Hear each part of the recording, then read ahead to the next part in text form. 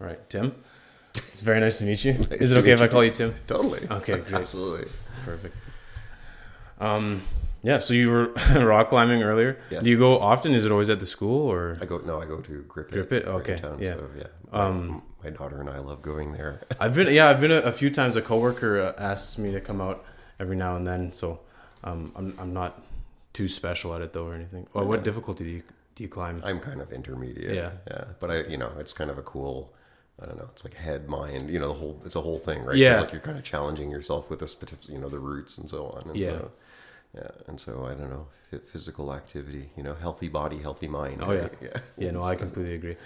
Rock climbing is a great one for that because it's so like you said, it's difficult, but it's like it's very mentally challenging as well. Because you're getting up there, especially when you're like halfway up and you're getting tired and you're like, okay, do I rest or can I make it to that grip? And you're thinking about whether or not you'll actually be able to hold on to it. Right. Yeah. Sorry, I totally offered you coffee. Oh, no worries. Yeah, and then, I don't know, and the people too, right? Like I don't know if because like when I was in Europe, I played ultimate frisbee still play actually, but like it's almost kind of like the people that attract me, right? Because it's not like kind of this, all about winning egos and so on. Yeah. So right, it's kind of so I appreciate the kind of person it attracts as well. Thanks. Of course. Perfect. I could. That's good. I mean, you would take some for sure. yourself, right? So that's fine. Actually, I'll drink an espresso when I'm at work. So. Oh yeah, perfect. So fine.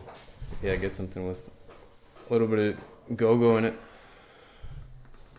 You sure that's enough? There's a little bit more. No, that's cool. I'm good Coffee for now. or cream, sugar. Yeah, I'm fine. Thank Great. you. Yeah, no, I found rock climbing is like when I went to Grip It the first couple times, everybody was very like they're just super welcoming Exactly right off right. the hop. It's a really really great community. Yeah. So Yeah. So it's a very nice thing. you've been doing that all your life or just I've been doing that for I don't know, 15 years now. And so yeah. So when I moved to Europe in '95 and I played Ultimate. I still play Ultimate, but yeah. And then I kind of as I was getting older and Ultimate became less kind of competitive. Than then climbing came in because it's because you can do it. No age limit kind of thing. yeah. Right. Yeah, as long as you can get up there. You can Totally keep right. going, so. Yeah. You moved into Europe in '95 and then started playing Ultimate Frisbee there? I started in Montreal. Like I'm from Montreal, okay. and then I started playing like in '93, and then '95 I moved to Europe, and then continued. That was a hoot because I was living in Munich, and then so like an hour south, or an hour and a half south, you're in Innsbruck in Austria. A couple hours south, you're in Italy, right? And then so basically tournaments were in different countries every weekend. That's right? awesome. That would be so cool. It was a hoot. It was a total hoot, and then you start to get to know the crowds and everything, and it was also a lot of fun. Yeah, that's awesome. Ultimate Frisbee, I only played it in phys ed, really? in high school, but it's so much fun. Yeah, I only played a few games, but yeah, it was awesome. Yeah, I played twice in the World Championships. Oh wow, So awesome. I played for Switzerland once, and I played for Germany once. And, How'd you do? I think when I played for Germany, we came 7th, I believe, in the Worlds. I was playing in Vancouver. That was the Worlds in '97, and then in '99, the Worlds were in St Andrews, Scotland, and I played for a Swiss team, co-ed. We played co-ed that tournament. Yeah. I think we came in like 8th or something like that. Wow. It's a lot of fun. I bet. It sounds like you've been all over the place. Totally, I travel Yeah. a lot. Yeah. Is that for work or just leisure? Yeah, so my German friends have a term. So here's a nice long German word called Wissenschaftstourismus, which means scientific tourism. So I run a huge research program, and I did my PhD in Munich, and then I moved around actually. But for my last 10 years in Germany, I was head of a research group in one of the world's largest plant genetics research institutes near Berlin. Anyway, and so because I'm an academic, basically my research takes me all over the world, right? So you tour around a lot. That's Kind of awesome. fun. So plant genetics or genomics? Genetics, genomics, genetics, and so it's all just scale. But yeah, I work on a very, I spent my whole life working on a very disruptive technology, which I believe we're about 5 years before implementation, but it's very cool. It's very, very disruptive. It's like worth billions of dollars if we get it working. Yeah, and it'll kind of change the way people do agriculture. It's huge, right? So yeah. I read a little bit on it on your page on the university website. Right. Is that Apomixis? Apomixis, yeah. It's my whole life's work. Yeah. Do you think you're getting pretty close? Yep. So when I came to Saskatoon in 2015, I came with $9 million of funding. Wow. That's why I came. And so I basically picked up my whole research group from Germany and I moved them all here. Oh, wow. And then so I've just finished that funding cycle, and now I'm in. So it's it's kind of, you spend the money, generate data, apply for the next round, and so I'm kind of in the application process right now. I imagine you'll get it if you've been making. I already got like I got about $1 million in funding already this year, Yeah. and I'm trying to get another couple of million to kind of top it off, to get doing what we're doing. Yeah. What pushed you towards that? Like, have you been doing this like since your like thesis as a doctoral student? So I studied. I went to university. Look, so I what did I do? Like I trained actually in a polytech, right? So SAS Polytech, but in Montreal. So I trained how to be a technician.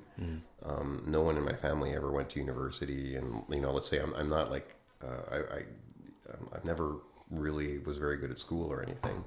So then after doing like Polytech, and I became a technician at the university at McGill, I very luckily got a job with a professor who had just started working there. His name was David Green. He was like a frog expert. And then I started working on genetics of frogs with him. And then after a couple of years, I'm like, wow, this is cool. Maybe I'd like to, not just work in the lab. I'd like to kind of, learn more. So I went back to university. My boss let me work, whenever I wanted, kind of thing. And so then I did all my classes, and then basically discovered the joy of evolution, actually. And so I started. It was like a lot of evolutionary biology, and then just started connecting the dots, right? Like started looking at evolutionary questions, and then connecting it to genetics and genomics, right? So anyways, make a long story short, I was a terrible student, but then once I kind of got to grad work, I started discovering that I was really, I was better at, asking questions and understanding a little bit more deeply. And then eventually I got a PhD position in Germany. That's when so in 95, I moved to south of Munich in Germany, so from Montreal. In a world-class research institute called the Max Planck Institute for Behavioral Physiology. Okay. South of Munich, in the foothills of the Alps, in the middle of the forest, and like a totally high-tech institute, right? Yeah. So there was one research group there. They were studying coelacanths. So coelacanths are primitive, very primitive. They're kind of like living fossils. People refer to them. So they're the kinds of fish. So like when you think about the evolution of the Earth, like things evolved in the water, right, and then eventually there was a transition from water to land, and those very first fish, so if you look at their fins have like bones in their fins, which are very homologous to the bones in your fingers, right? So, and there's only like one living extant species, and it's called a coelacanth, and it lives at very deep depths off of the coast of Madagascar. Oh, okay. So to make a long story short, there was a research group there studying this in Germany, and the Max Planck Institute built them one of these deep submarines. Oh, wow. Like where you go in. Like I went in once and I get total claustrophobia. Like you have to go through a hole that big to get in, and then they close it and you're in a bubble, right? Yeah, you're sealed in. But then they'd send you down 3,000-4,000 meters or something, and then they would fly that submarine back and forth to Madagascar every year for field work. So this is like when you start doing research in these Max Planck Institutes, that's the level of funding. It's absolutely incredible. That's like right out of a movie. Yeah, totally. Right? Yeah. And so I wasn't doing that kind of research, but I was researching. I was in a research group, and we were studying the evolution of sex, actually. So why genetically does it make sense to mix your genetic, like us, right? Yeah. Like you're half your mom and half your dad, exactly. Right? And actually, when you look at all of life on the world, most of life actually reproduces asexually. And oh, really? Yeah, we see sex all around us. Like look at flowers and so on, right? Yeah. But if you consider things like microorganisms and so on. Oh, like just by the sheer number. So by far, like reproducing asexually is the most easy way of reproducing. Yeah. So when I did my PhD, there's it's one of those like, why is the sky blue kind of thing, right? So I went very deep into the evolutionary theories underlying the advantages and disadvantages of mating with a partner, mixing your DNA versus taking your DNA and just making a copy of it in your offspring, right?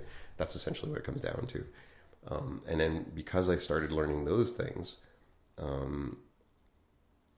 I can understand how genes evolve depending on the way they reproduce. So if they go right, and this I teach courses on this, and so and like we could talk for hours about this, right? But I'd like to, but the point is, right? Like so, like just to give you some just thoughts to give you an idea, right? Like imagine you're a plant or an animal, right? And you're perfectly adapted to your environment, right? Like you can't get any better than that, right? Well, and you're a mother, right? You have to make offspring. So if you were in that condition where the world, your environment's perfect, you're perfectly adapted, next year the environment's going to be the same. So if you want to make offspring, it's more advantageous to make offspring exactly the same as you are, right? Whereas if you have sex, then your offspring are going to be different than you, and which means just by sheer probability, they will be worse off than you are, right? Yeah. And that represents like one example of one way to think about an advantage or disadvantage about how you reproduce, right? Yeah, that's fascinating. And it goes on, right? But the point is that I became I was trained in the Max Planck, with the world's best scientists, learning about how to understand that, right? And there's many examples. Like if you look at plants, for example, plants can reproduce by outcrossing, so they can send their pollen to other plants. There are other plant species that self, right? So they use their own pollen to fertilize themselves, right? Oh wow, I didn't actually know that. And there's very strong selective pressures which make them do one thing or another, right? So it's understanding that. And so to take that idea one step further, I started looking at apomictic plants, and apomictic plants are plants that have evolved to become asexual. So a mother plant will make an egg cell, and so think about humans, right? Like a mother makes an egg cell with half of the number of chromosomes that she has. The father makes a sperm cell with half the number of chromosomes that he has, and then you put those two things together, and then you reconstitute a cell, an embryo, right, which has half mom's and half dad's chromosomes. Exactly the same thing happens in plants, right? In apomictic plants, the mother makes an egg cell, but the egg cell has all of her chromosomes. So there's no meiotic reduction in the genetic material. Right. Yeah. And then importantly, that meiotically unreduced egg cell, so which is a genetic clone of the mother's cell, it develops into a zygote and a baby, essentially, without any fertilization from the father. So by definition, it's virgin birth, just like Jesus, right? Same thing, right? And that's essentially what it comes. And so that's important because and they do this naturally, right? So these plants will make clones of themselves. And there's many examples. I mean, there's Kentucky bluegrass. So the grass you see on football fields that reproduces that way. St. John's wort, buttercups. There's tons and tons of plant species who do this.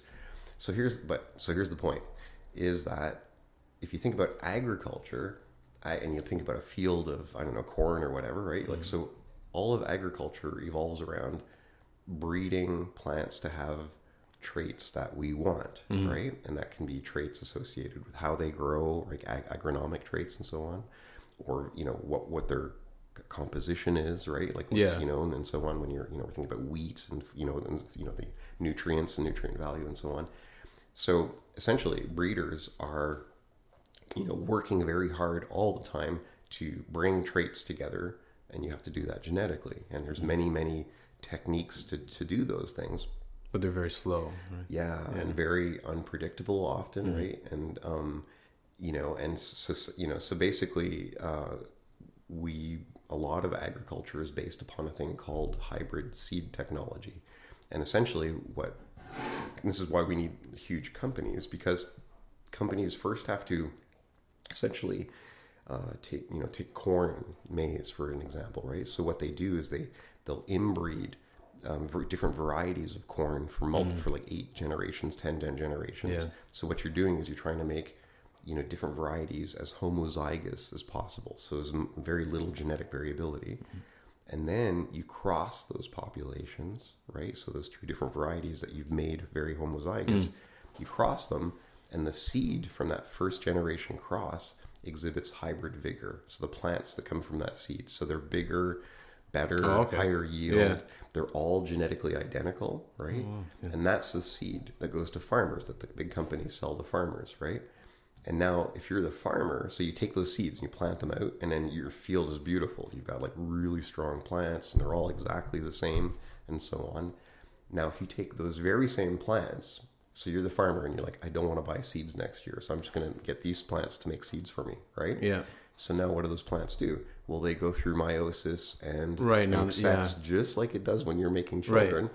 So the next generation, all the plants are different sizes. Yes. Some are good, some are bad. So all of that yield advantage is lost right away if the farmer decides to buy, not buy seeds, right?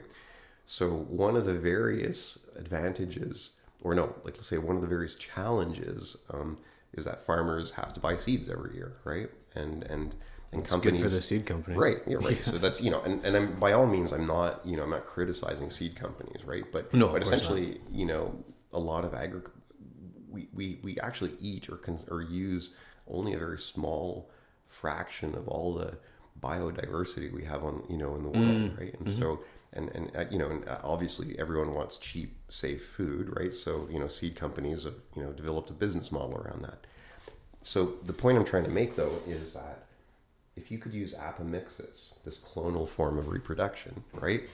It doesn't matter what theoretically, it doesn't matter what plant species or what the genetic variability of that species is. If you could imagine a switch to turn sex on and off, essentially, right? Then you could freeze whatever genetics you find interesting or advantageous or useful for humanity, right? And get that plant to produce, thousands, if not millions of seeds of that particular genetic variety, which you can now plant out in fields and so on. And a nice kind of, if you talk, there's if you take a look in online and you start reading around apomixis, you very often hear this kind of statistic. So a lot of some major seed companies will tell you, to get any new major variety into the field, they'll quote you a number, and the number is about 15 years and $150 million. That's how long it takes. Wow. As kind of an average. Yeah. Right? They're short. Obviously, there's shorter ways of doing things, right? But essentially, that it kind of demonstrates the effort and the energy required to generate new things.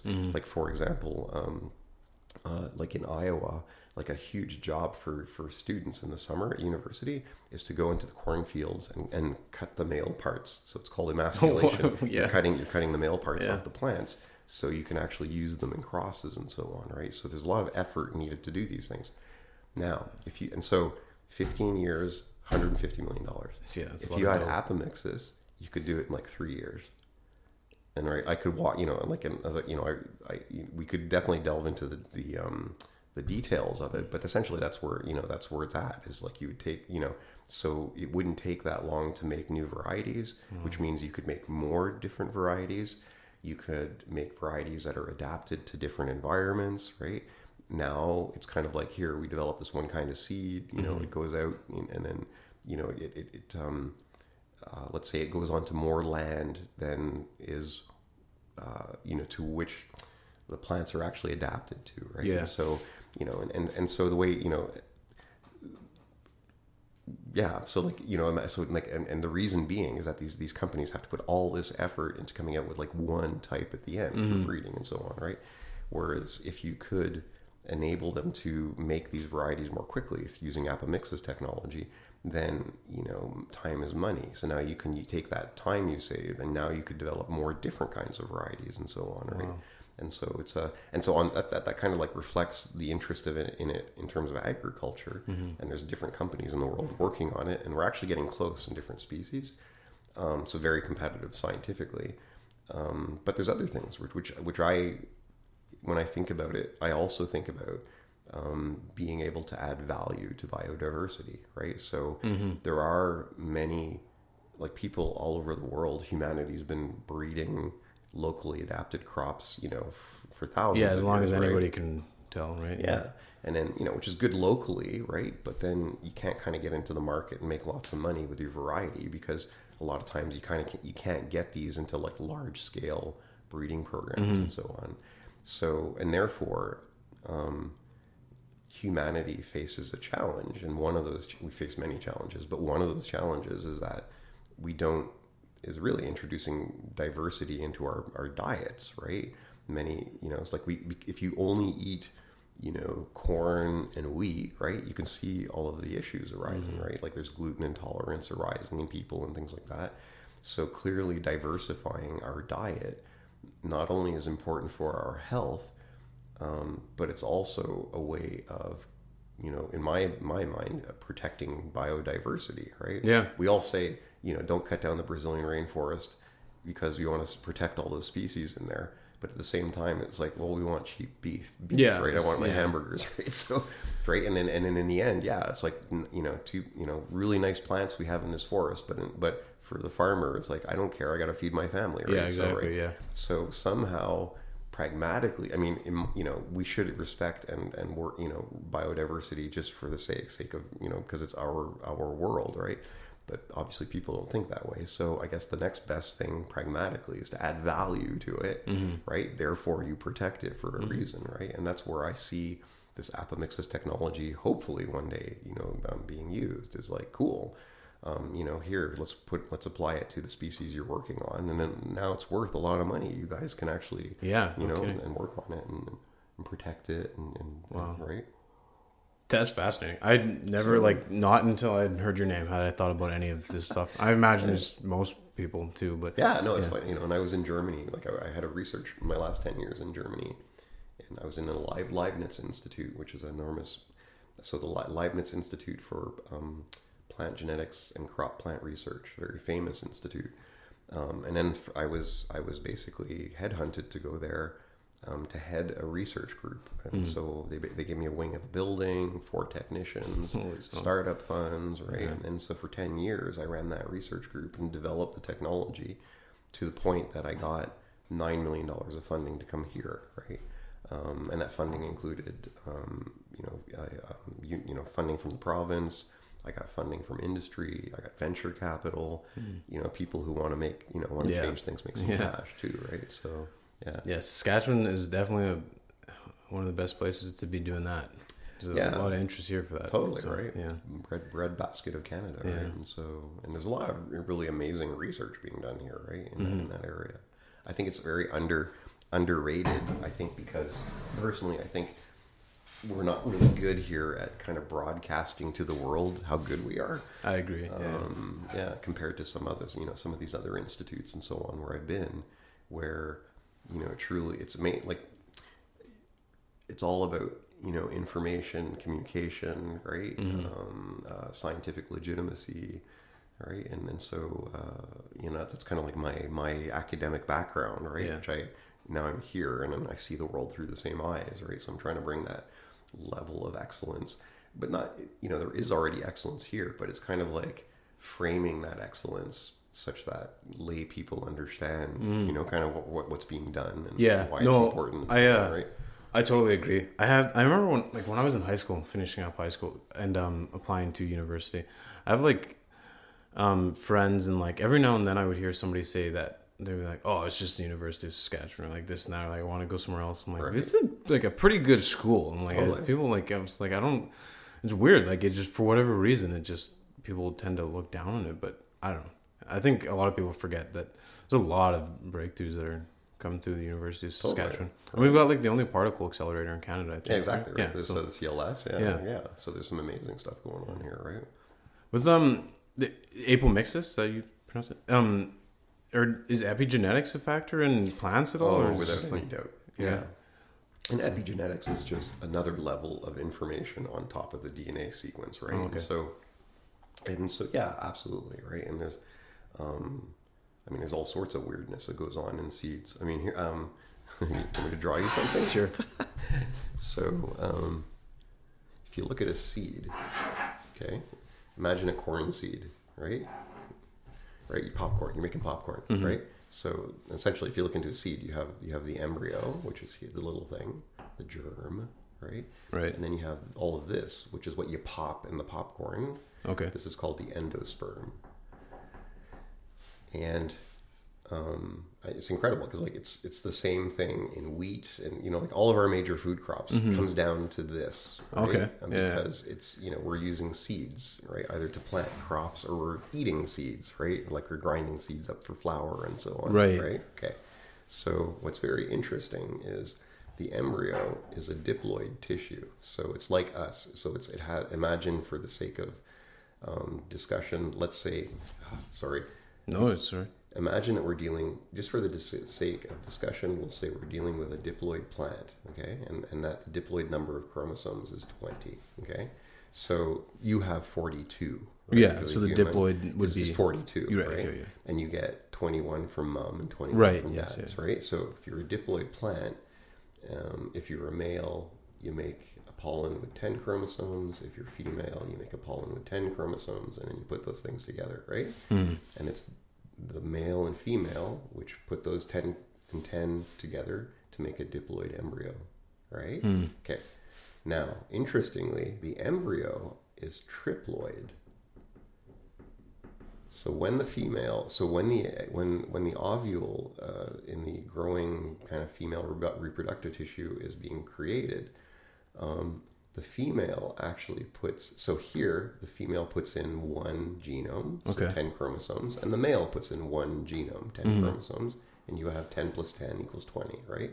So embryo, half related to mom, half related to dad. Right. The endosperm it's triploid, which means, and this happens in all flowering plants, so which means that there's two maternal chromosome sets or genomes, so 20 chromosomes, and one paternal genome equals 10 chromosomes. So the when you look at the tissue of the endosperm, it'll be triploid, so 3 chromosome sets. Right. Okay? Yeah. 2 maternal to 1 paternal. Okay, so you now have. So there's always more female than male here. And and this is why. Okay, so first of all, think of the difficulty or the danger of changing the number of chromosomes you have. Think of trisomy 21 in humans, right? So you have 21 chromosomes going from big all the way to small, right? Number 21 is a relatively small chromosome, right? Yeah. And if you have one extra copy, instead of 2, you have 3, right? Yeah. It's a very negative, deleterious thing that happens, right? Now imagine here, in this one tissue, you got 3 copies of every gene, right? Yeah. So why doesn't it, and it's advantageous, not disadvantageous. So why, right? It works really well. Okay. So it brings up the question, why, first of all, and then how does it work, right? Yeah. So the why is an old evolutionary question. And imagine you're a female plant and you're sitting there, right? And you can't fertilize yourself, right? But you have to be fertilized by other plants, right? Yeah. And there's a bee, right, that's going to bring pollen to you, okay? Well, imagine there's 2 male plants out here, and then there's one bee takes the pollen from one male and he brings over the pollen and fertilizes me. And then there's another bee brings the pollen from another plant, another male, and brings that pollen and fertilizes me. So now I'm the female. I'm making offspring with 2 males. Okay. Right? So that's fine. So I'm going to make an embryo with you, and I'll take half of your chromosomes and add half my chromosomes. I'll make the embryo. Right. With you, I'll do the same thing, right? Now I'm the mother, and so I make the seed. So so this endosperm actually is so we eat it, but it's actually the food for the growing embryo. So it's the mother. Okay. So the mother makes this. She puts the energy into this, right? Now, if I'm the mother, I'm making 2 kids, each kid with a different male, and I will put the energy into the seeds to make those kids survive. What am I do I want to put? So where am I going to put my energy? Do I allocate it equally, or do I put it more into one or the other? I'm related equally to both kids. Yeah. So theoretically, it's in my interest to take my energy and allocate it equally to both my kids. They both have to survive, right? Now imagine you're the male, and now I know I'm going to fertilize this seed, this individual. I'm going to fertilize you, right? But I also know there's another male fertilizing you, right? Now I'm the single male. do I want you to put all of your energy, more energy into my offspring, or do I want you to equalize the energy between offspring? My offspring. Right. Yeah. So that, my friend, is a very old thing called a sexual conflict. Because the male wants the female. No, I don't give a crap about the other offspring. I want you to put all the energy into my offspring, right? And so there's a very deep genetic conflict going on. So the why do you have this triploid tissue? The why is that it doesn't matter. So the male is going to try to influence the female genetically to make her add more energy to his offspring. Yeah. So the female response to this very old and deep sexual conflict is to double up the number of chromosomes she has in this tissue. So now it doesn't matter what you do as a male. You can mutate a gene, you can do whatever you want. But whatever you do, I'm always going to have 2 times the number of copies of original gene copies than you. So the idea is essentially you can change all you want and try to influence it. I can always fight. I can fight back, right? Because the female always will say, I want to distribute my energy equally. That's the best bet. That's the best bet. So that's the why. So it's an old genetic conflict. Or the how. So now going back to what we were talking about in terms of trisomy 21, right? So if you have this one extra little chromosome in humans, it's very deleterious. So therefore, in endosperm tissue, this incredibly important tissue that we as human beings, most of our food comes from endosperm, right?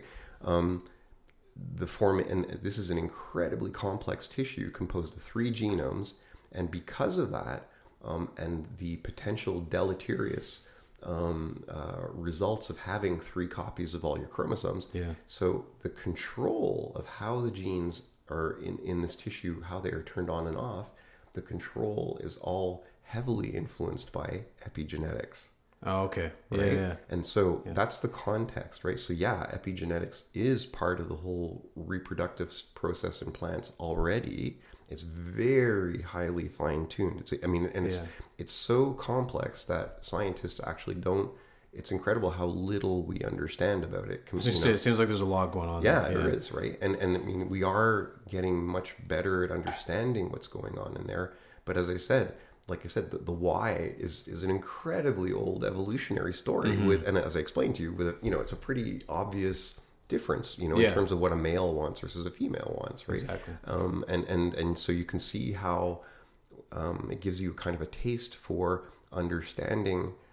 So if you want to understand an incredibly, in this case, it would be an incredibly complex triploid tissue and how genes are turned on and off. Well, to understand that and to predict and so on, you have to have a good knowledge as to why, and the why is evolution, right? Yeah. With very obvious and very, in my opinion, very simple concepts, right? Yeah. Right? Female versus male, what you want, right? That makes complete sense. So, and so that's basically, and so everything we do in the research in my lab is, and this is a very small piece of the puzzle, but it basically evolves around the formation of this, right? Those 2 tissues, and then how that's influenced by genes that we identify that are, for no better way of saying it, but there are kind of gene variants that are more interested in, being transmitted asexually versus sexually. Weird. That's strange.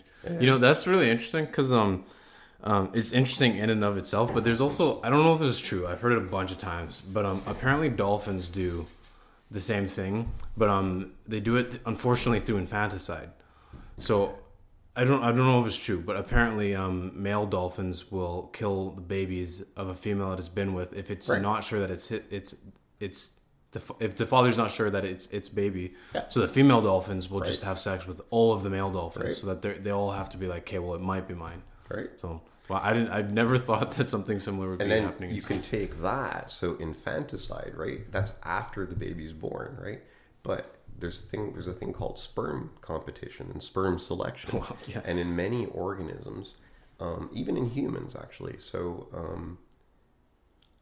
I believe it's in humans. It's either in humans or bonobos monkeys. But essentially, if a female gets fertilized twice, the second sperm in will kill the sperm. There'll be like spermicidal. Oh my god! Yeah, so it'll kill the sperm of the first male, and so that whole idea around sperm selection Yeah. is even before babies are born, there's all sorts of like selection going on in the female reproductive tract and so on. Competition from in the get-go. snails, or like there's examples like in snails, right? Like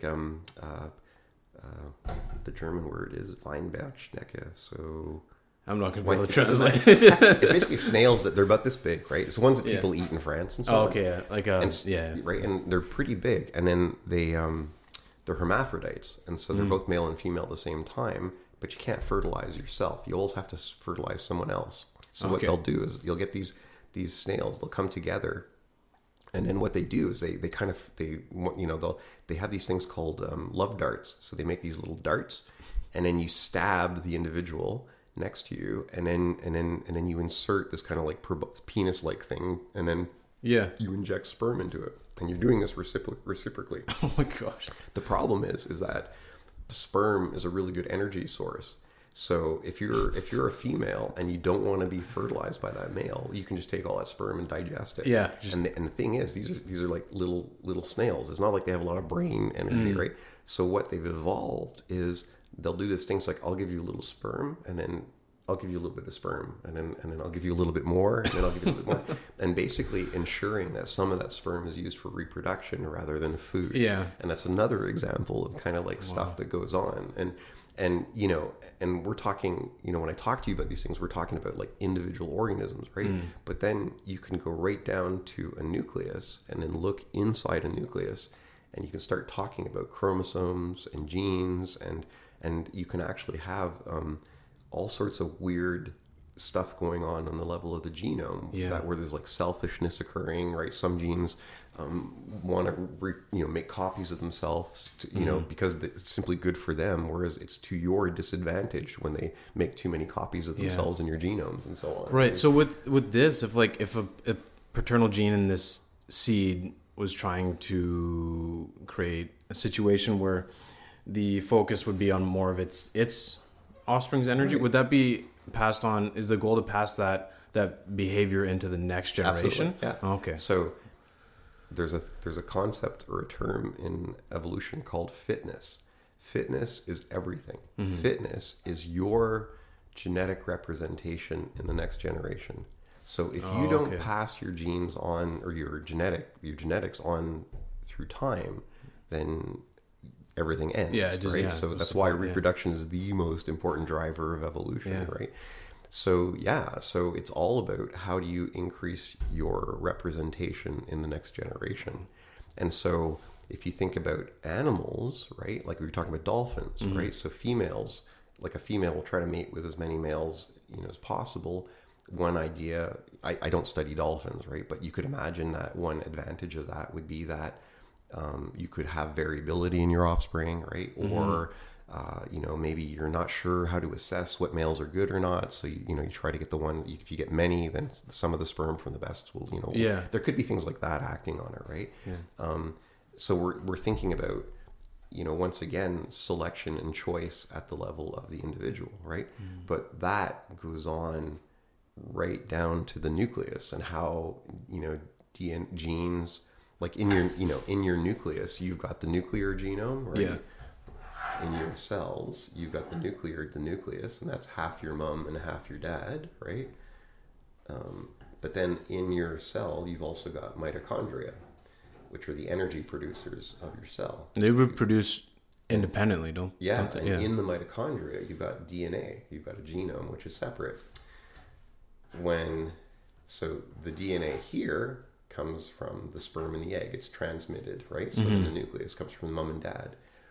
The mitochondrial genome is only transmitted through the egg cell, so it only is transmitted from female to female.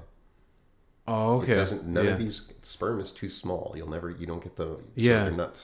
They're not transmitted through sperm.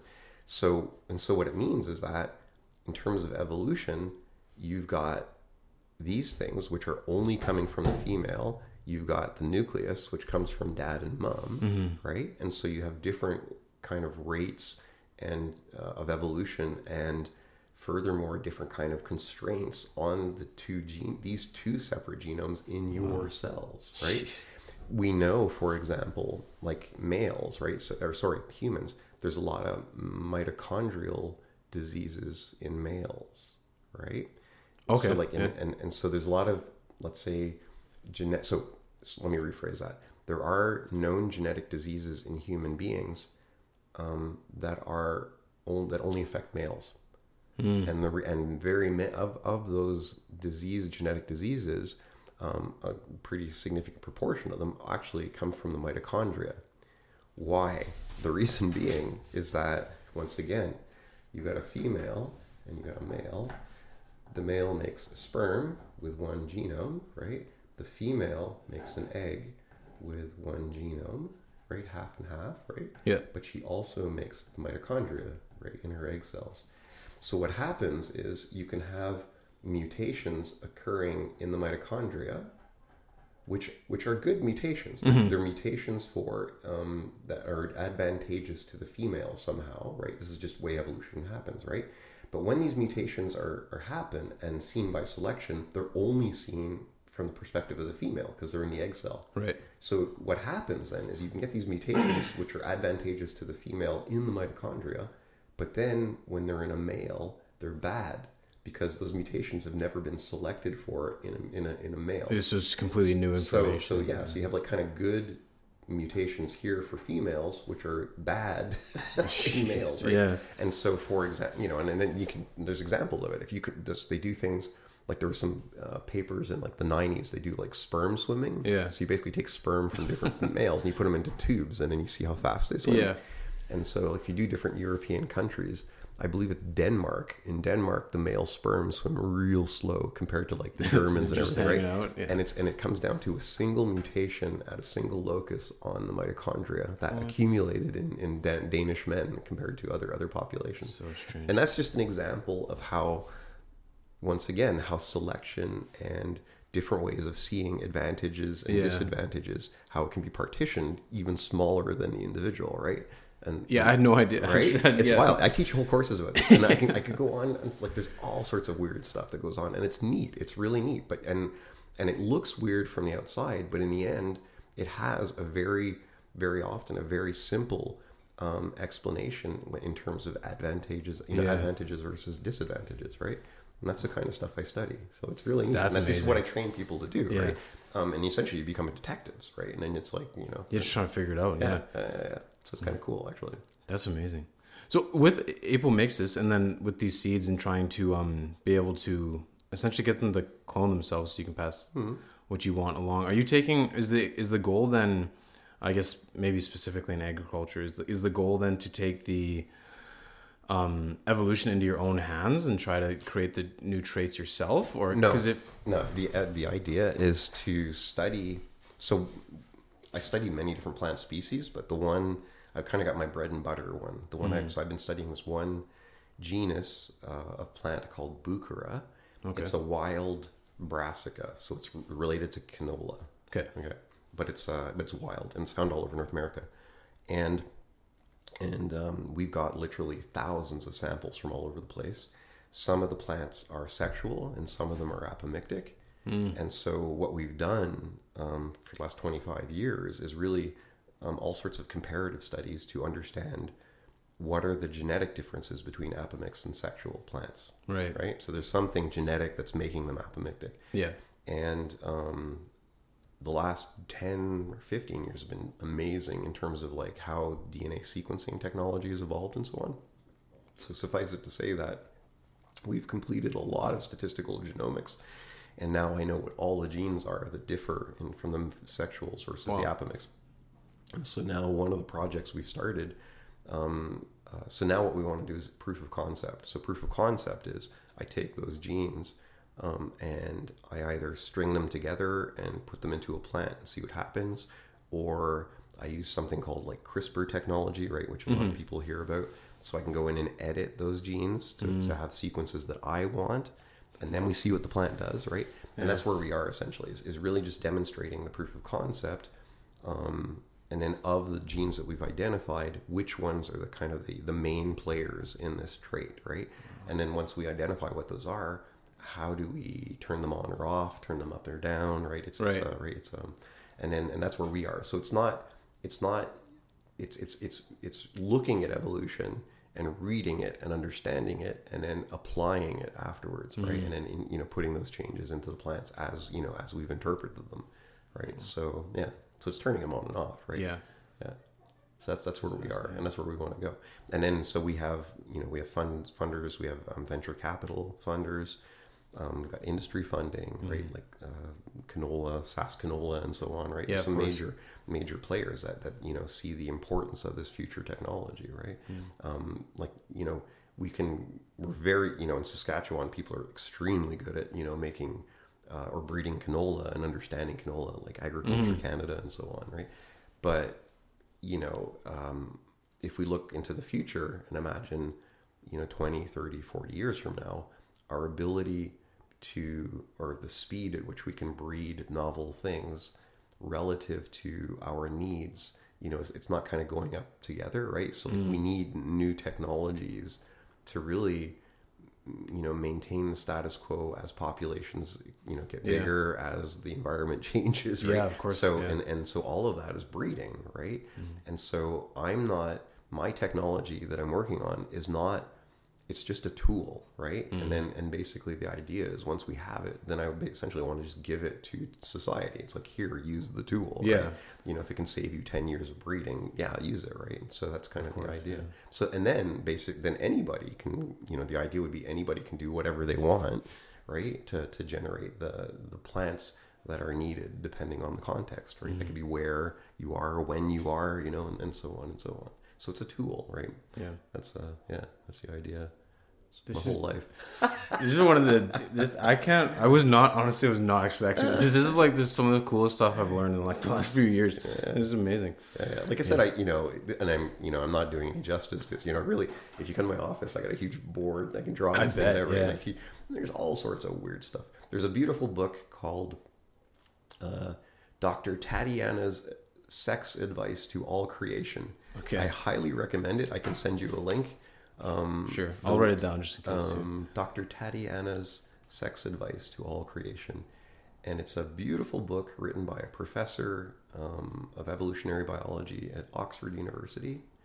And it's like one of these Dear Abby kind of things. And so every chapter is like a different organism. And it's like, Dear Dr. Tatiana, I am a male praying mantis, and I really like this other girl praying mantis. But the thing is, I know that if I have a mate with her, then as soon as we're finished mating, she's going to rip my head off and eat my head. It's like, what should I do, right? And then Dr. Tatiana basically writes the response, but describing like from a scientific perspective, but it's written in a lay person's way, right? But so this is why it happens, and this is why it's advantageous, and even though you don't like it, this is why it's good for you, And then she goes through all of these different kind of weird sexually evolution, things that go on in different species. It's a beautiful book, right? But it's that kind of thing which it's that we look at, and then we you look at it and it's like, why do things do that, right? And then you have to kind of like start taking it apart, and then but once you understand, it looks weird from the surface of it, right? And I could quote you tons of examples, yet if we start understanding, how evolution proceeds and how natural selection is seen on the level of the gene and so on, you can actually look at that really weird thing that's going on and figure out genetically why it's happening and it's happening for a very good reason. Evolution isn't always good, right? There's no goal of evolution. Evolution is just natural selection sees variation, and depending on the context, variation is transmitted forward or not, right? And and so there's no goal, there's no direction, there's no nothing. It just happens, right? And because of that, you can get all sorts of weird things, right? So we tend to look at things and say, humans are the pinnacle of evolution, we're perfect. And so, no, it's garbage, right? Like, there's different organisms which are the pinnacle of evolution in whatever context they've evolved in, right? There's many examples of how evolution has led to wrong things. So have you ever heard of the Irish elk? No. So if you ever Google Irish elk, you'll see a picture. So they're extinct, right? And essentially when you look at fossils, and the fossils are quite recent, so like within, I think within 100,000 years or so. So they were around quite recently. Yeah. But you look at the fossils, and the antlers you know, you have a male and the antlers are like 3 meters or 4 meters in both directions, like, which is very obviously a bad thing. Right? You couldn't hold your head up anymore. And why? Why did that exist?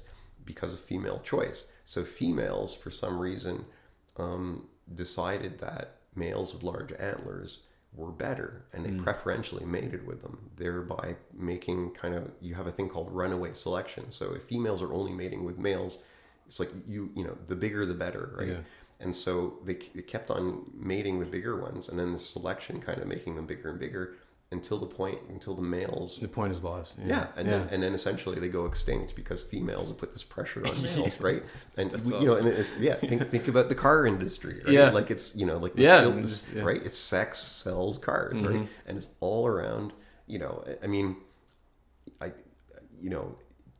or let's say, historically, right, it's been very divided between the role of males and females in the car industry, and I don't imply that that's the same thing now. No, I know, but you can see the stupidity, the silliness, right, of human beings, and how, you know, what drives people, right, and how it's, you know, how people are preyed upon by evil, you know, marketers who understand the process, right? Yeah, that's such a fascinating, right? Concept. And in the end, it's a very old thing. It all comes down to reproduction, right? And that's what's really interesting. Yeah, you know. Sorry, no, go. Oh, I was just gonna say, I had I can't remember what exactly we were talking about, but I was talking to my girlfriend about that and talking about how some things, it's like most things come down to like, whether you're thinking about it consciously or not, it comes down to sex at some point. And cars are a funny one too, because it's totally right. Like there's some people that can afford a car and get lots of girls with it, and then there's some people that just spend too much money. Right. You know, like it's just so it's a resort, right? So and it's like, if you know, I mean, we're talking about humans, and humans are silly, and we're, you know, there's so many ways you can interpret our behavior and so on. But in the end, you know, very often females in other species use like I'm trying to think of a good example. I mean, how good you are at making antlers reflects, you know, genetically on you, right? Like, so if you have lots of energy and you're really healthy, then you can make enormous antlers, right? You don't have to use those antlers to fight anybody, but it's just simply a sign that you're kind of genetically a good father, right? And so the same thing, you know, or not always, but like, you know, the car industry could, you know, use that too. So if you're, you know, if you've got enough money to drive a Ferrari, then okay, maybe it doesn't necessarily mean you're a better male, but it means you have resources, right? And that's what, you know what I mean? Yeah. Things like that. I was learning about that in evolutionary psych, and I can't remember what, I wish I remember the terms and the specific example, and this is not the way it was described in my class, but it's almost like calculated wastefulness. Like if you've got like the ability to, like with a peacock, like I don't know if this is exactly how it works, but if you've got, let's say the peacock's tail just gets so heavy that it can't walk around anymore, it's just kind of showing that it's like I'm strong enough, and I'm strong enough to carry around this wasted mass. Right. So I've got something going for me. You know. Yeah. Yeah, and it goes on. Like there's even, like it's funny. So basically, males. So once again, it's the females who, you know, who basically house the offspring, right? So, you know, there's many ways of reproducing, but like if you think about mammals, right, it's the female who, you know, basically, you know, gives birth to this baby that they keep inside of them, right? You know, so they're protecting it and so on. So males essentially in many organisms have evolved into simply sperm donors. They're not needed any more than that. Yeah. So there's some examples, for example, fish in and I can't remember the species, but there's a couple of species where the females kind of look like a fish, right? The male has essentially evolved into a heart and a testicle, and there's nothing else. Right? That's so funny. And they're so degenerate that they're no longer free swimming. They can't live by themselves. Okay. So they have to actually basically be attached to the female. And honest to God, it's a heart and basically pumping blood through testicle that kind of like sticks to the female. And when it's ready, then it delivers the sperm. But that's the only thing it's needed for. Female doesn't need to talk to it or anything like that. Nope. Just keep that testicle alive. And when you're ready, hand me the sperm. That's hilarious. As far as it is, you know, and I don't need males any more than that. Right? Oh my goodness! And you know, and so there's all sorts of really great examples of stuff like that, right? And so right, you know, so you know, have you heard the term simp? Simp. Yeah, what is that? Simp is like It's like a, do you know like a Yes Man? Yeah, it's kind of like that. It's like, I don't know why, but that reminded me of it. It's just these males just degrading into nothing but a test. It's like, yeah. But there's, I mean, like I'm just throwing out examples, but there's tons. There's like stalk-eyed flies. There's these where the males have their eyes on these long stalks, right? Yeah. And then there's some female choice for eyes that are further away, right? Yeah. And so you have these males walking around with like their eyes on these stalks. Like it's so funny, right? And then it just goes on and on. Yeah. Anyway, I could tell you stories, right? Like, do you know why the praying mantis bites? We were talking off the top of my head, you know what? I don't actually. I would have to look that up. That's one that like everybody knows, right? Like right? this, yeah. Yeah. Actually, you know what? It's funny. I never even thought about that. Actually, I probably know it from a long time ago, but I haven't dug into that one. But yeah, like, that's not super uncommon. Also, isn't it? No, like there's spider species. That I was going to say the same yeah. thing. There are spiders that do that. Yeah, there's all sorts of weird things. There's these flatworms that I show. My PhD supervisor used to study flatworms off the coast of Australia, so in the Great Barrier Reef. These things are about that big, beautiful colors, like the most totally cool things. They, so they're hermaphrodite, and you can't self-fertilize, so you always have to give sperm, right? Right. And what'll happen is they'll be kind of swimming around, and then all of a sudden, if two meet each other, they'll do this thing called penis fencing. So they're flatworms, but they're soft-bodied creatures, right?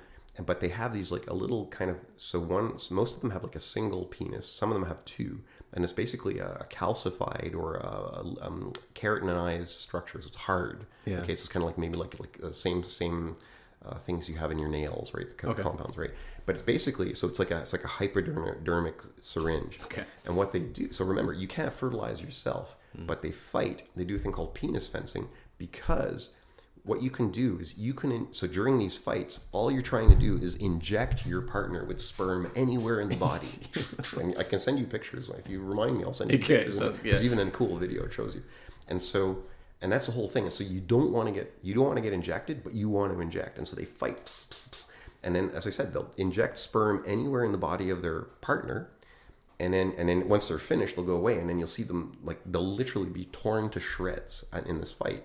And then what happens is, wherever you've injected the sperm, it's like the sperm has a compass, and it's like, okay, ovaries in that direction, and then it just burns its way through the tissues of the organism of the female. Like actually, like right, just like using various enzymes, it just burns its way directly to the egg sacs, right?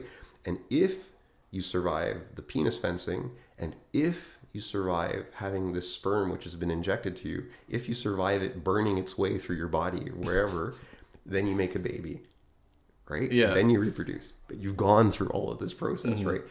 So like, it's like what? It's kind of weird, isn't it? Right? But that's how it happens, right? And so it just demonstrates, on the one hand, the importance of reproduction, right? Because once again, you don't reproduce, none of evolution doesn't happen, right? It has to be transmitted. But once again, it's not necessarily good for the individual, right? It's all about the genetic material behind that individual and how that wants to be transmitted forward. Yeah, it's just to get it to pass on. You're just a box. You're just the box that the DNA builds to replicate itself, right? That's what it comes down to. It's just this weird, strange pattern that happens to be happening. Yeah, it's so crazy. And it just goes, and like I said, I teach courses on this, and and I really start with students. I say, here, let's start with beginning of life, right? How did things, like in that primordial soup, 3 billion years ago, how did things evolve? And the thing is, it's all the same DNA that was there, right? And now we just look forward in time, right? And so now it's really, the question is, you can go back in time and look at how those things evolved, right?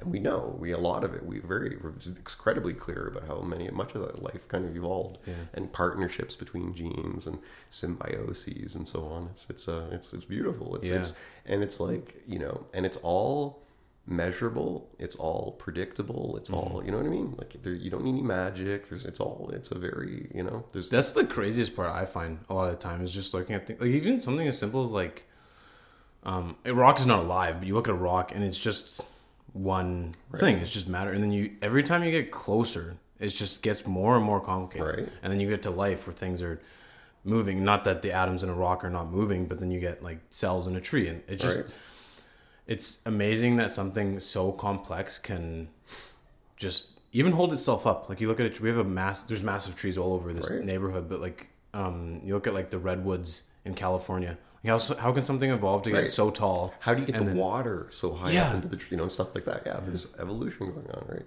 And so, isn't it beautiful? It's beautiful. It's like there was a very famous evolutionary biologist. His last name is Dobzhansky. And the quote is on my door. It's always been on my door wherever I've been. But nothing in biology makes sense except in the light of evolution. It's true. It's 100% true, right? And COVID, I teach my students all about this because and it's like totally divided society, right? And tons of like misconceptions and everything like that. If you actually get down to it and there's spike protein, right? Yeah. And so if you look at the spike protein and you look at the interaction with the genes in the humans and so on, it's a beautiful evolutionary story called the Red Queen. It follows the Red Queen hypothesis. So there's a thing called the Red Queen hypothesis. It comes from Alice in Wonderland through the Looking Glass, and there's one section where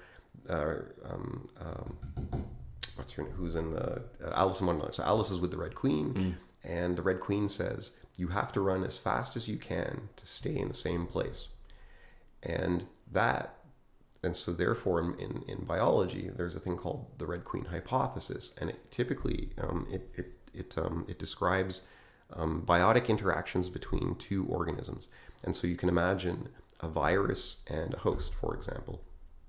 Take COVID. So what happens is the virus will zoom in on a particular host. It's a genetic interaction, right? The spike protein is a genetic interaction, right? And so the host, you'll have some genotype of the host, which kind of increases in frequency in the population because it's a good genotype. The thing is, if it's a frequent genotype, then the parasite, or in this case a virus, will target that genotype. It becomes adapted to that genotype. Okay. So then after a while, as the parasite adapts to that, at the time, a very positive genotype in the population, then that genotype becomes negative because now you've got a parasite which is like totally adapted to you, right? Right. So then the genotype of the host starts decreasing in the population, and because of that, the parasite also decreases, right? And so it's tracking. And what happens is then you'll have a new genotype of a host which starts increasing in frequency. For example, if it's not being parasitized, then it'll start being a better genotype, right? It'll increase in the population. Then the parasite or the virus adapts to that new genotype and then tracks it. And so you end up with this cycle of waves. And that is exactly what's going on with COVID. Like with COVID, there are variations? There's COVID. If you look at mammals, right? So mammals have different, we have the cats, we have the dogs, we have the, seals, whales, deer. You have all these major groups of mammals, right? In most of those major groups of mammals, you have a COVID variant which only affects those, only affects cats, only affects bats. Wow. This is the whole idea, right? People were, it's like, does it come from bats and so on? That's because each of those groups of mammals, actually has its own little evolutionary story going on.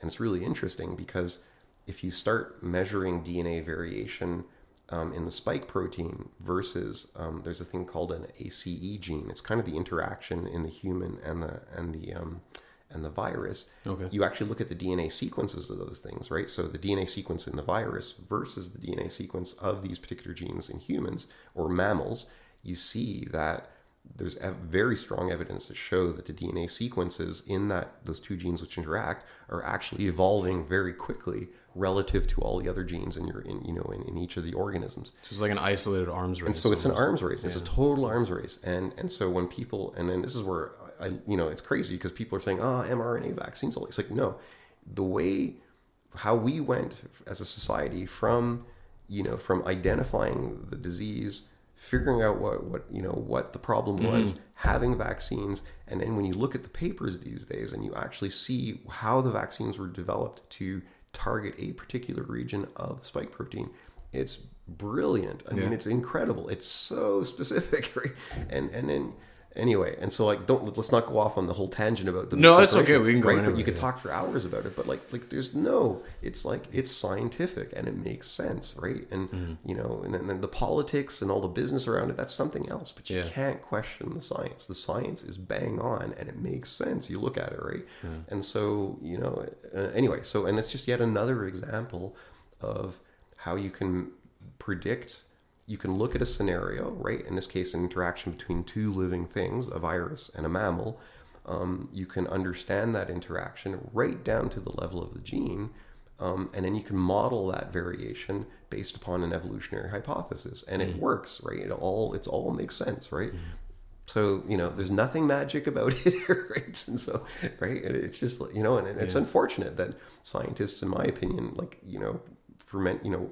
This is why we were talking about at the beginning, right? It's like how you communicate this information to lay people outside of the field and so on. And that's a very the importance of that is very often underestimated. And I think it just became very clear during this whole COVID thing, right? Yeah, you know, like it's incredible, right? Like the misinformation that's being spread, right? So it really does take, you know, very good communication of you know, what appear to be very complex things, but as you can see, once I start writing them out for you, you can see it's actually not that complex. Yeah, right? Right? You know, and so you know, in real life, people realize it's like, no, it's not a bunch of like, you know, weird, you know, whatever evil scientists. No, it's like, you know, there's some people spent their whole lives trying to understand something, right? Yeah. You know, and yeah, we don't have all the answers, right? But we certainly understand the complexity of things, right? And so on, right? It's very important. Yeah. Right? Well, there's a good quote, and I can't remember who it was. I think it was either Einstein or Bohr. I can't remember for sure, but it was. And I don't completely agree with it, but it was if you can't explain something simply, you don't fully understand it. Agreed. I totally agree. Yeah. And it's a pretty good quote, and I think it's important that I don't know if it's necessarily 100% true, but the people that fit that quote are the ones that should be the ones explaining things for sure. It shouldn't be the ones that are So, you know. So I totally agree, and you learn that when you start teaching courses and so on. And then, like, this is always anyone I know who started teaching, right? And student asks you questions like, I know the answer to that, but I don't know why. Yeah. Right? And then you have to kind of go back and then, explaining things to people really, you know, you makes you realize what you know versus what you don't know. Right? Yeah, exactly. Right? Well, I get that so much with, in conversations, somebody will be like, what does that word mean? And it makes me, like, it happens to me, like, unfortunately a lot where I'm like, I just am now realizing that I know how to use that word, but I don't know what it actually means. Yeah, I totally agree, right? Or, just lots of stuff like that. I'm not a very good teacher. I'm not very good at explaining things. So, but no, it's fascinating. So that's why I love conversations like this, because you've made it like so easy for me to understand. Right. So it's amazing to be able to have a conversation like that with anybody, right? Right. So yeah. It's like, so I teach a course called evolutionary genomics, and I have about 10 students this year, and they constantly tell me, it's like, man, we were taught this, but no one ever taught us why. Yeah. Right. And I'm showing you the why. You know, like we talk about sperm that swims faster or slower. So here's why, right? And so that's exactly. And so introducing evolutionary thought into your day-to-day thinking, it's incredible. Like it just changes the way you think about things. And you can always tell, like if you hang out with a bunch of evolutionary biologists, you'll have a very different conversation about things because everyone simply has that way of thinking about things. It's so important, in my opinion, right? And you can apply it. You know, you can apply it here. You can apply it looking outside, right? You can, you know, and right. It's just there's, you know, and it really does provide the whys. You know, when you look around you, right? And it's a very important way of thinking, in my opinion, right? I agree. Well, Tim, that was amazing. Yeah, that was great. Thank you so much. That was so awesome. Cool. Like I said, join one of my lectures one time and I'll take you through. Like I can get into like one of my loves is like sex chromosomes, and there's like parasitic chromosomes and things like that. And it's the stuff that goes on. It goes on and on and on. It's amazing, right? I'd love to. Yeah. Yeah. Anyway, so nice chatting. If you ever want to chat more about it, for sure. I'll definitely reach out again if I've got a space here. Yeah. Thank you so much. You're welcome.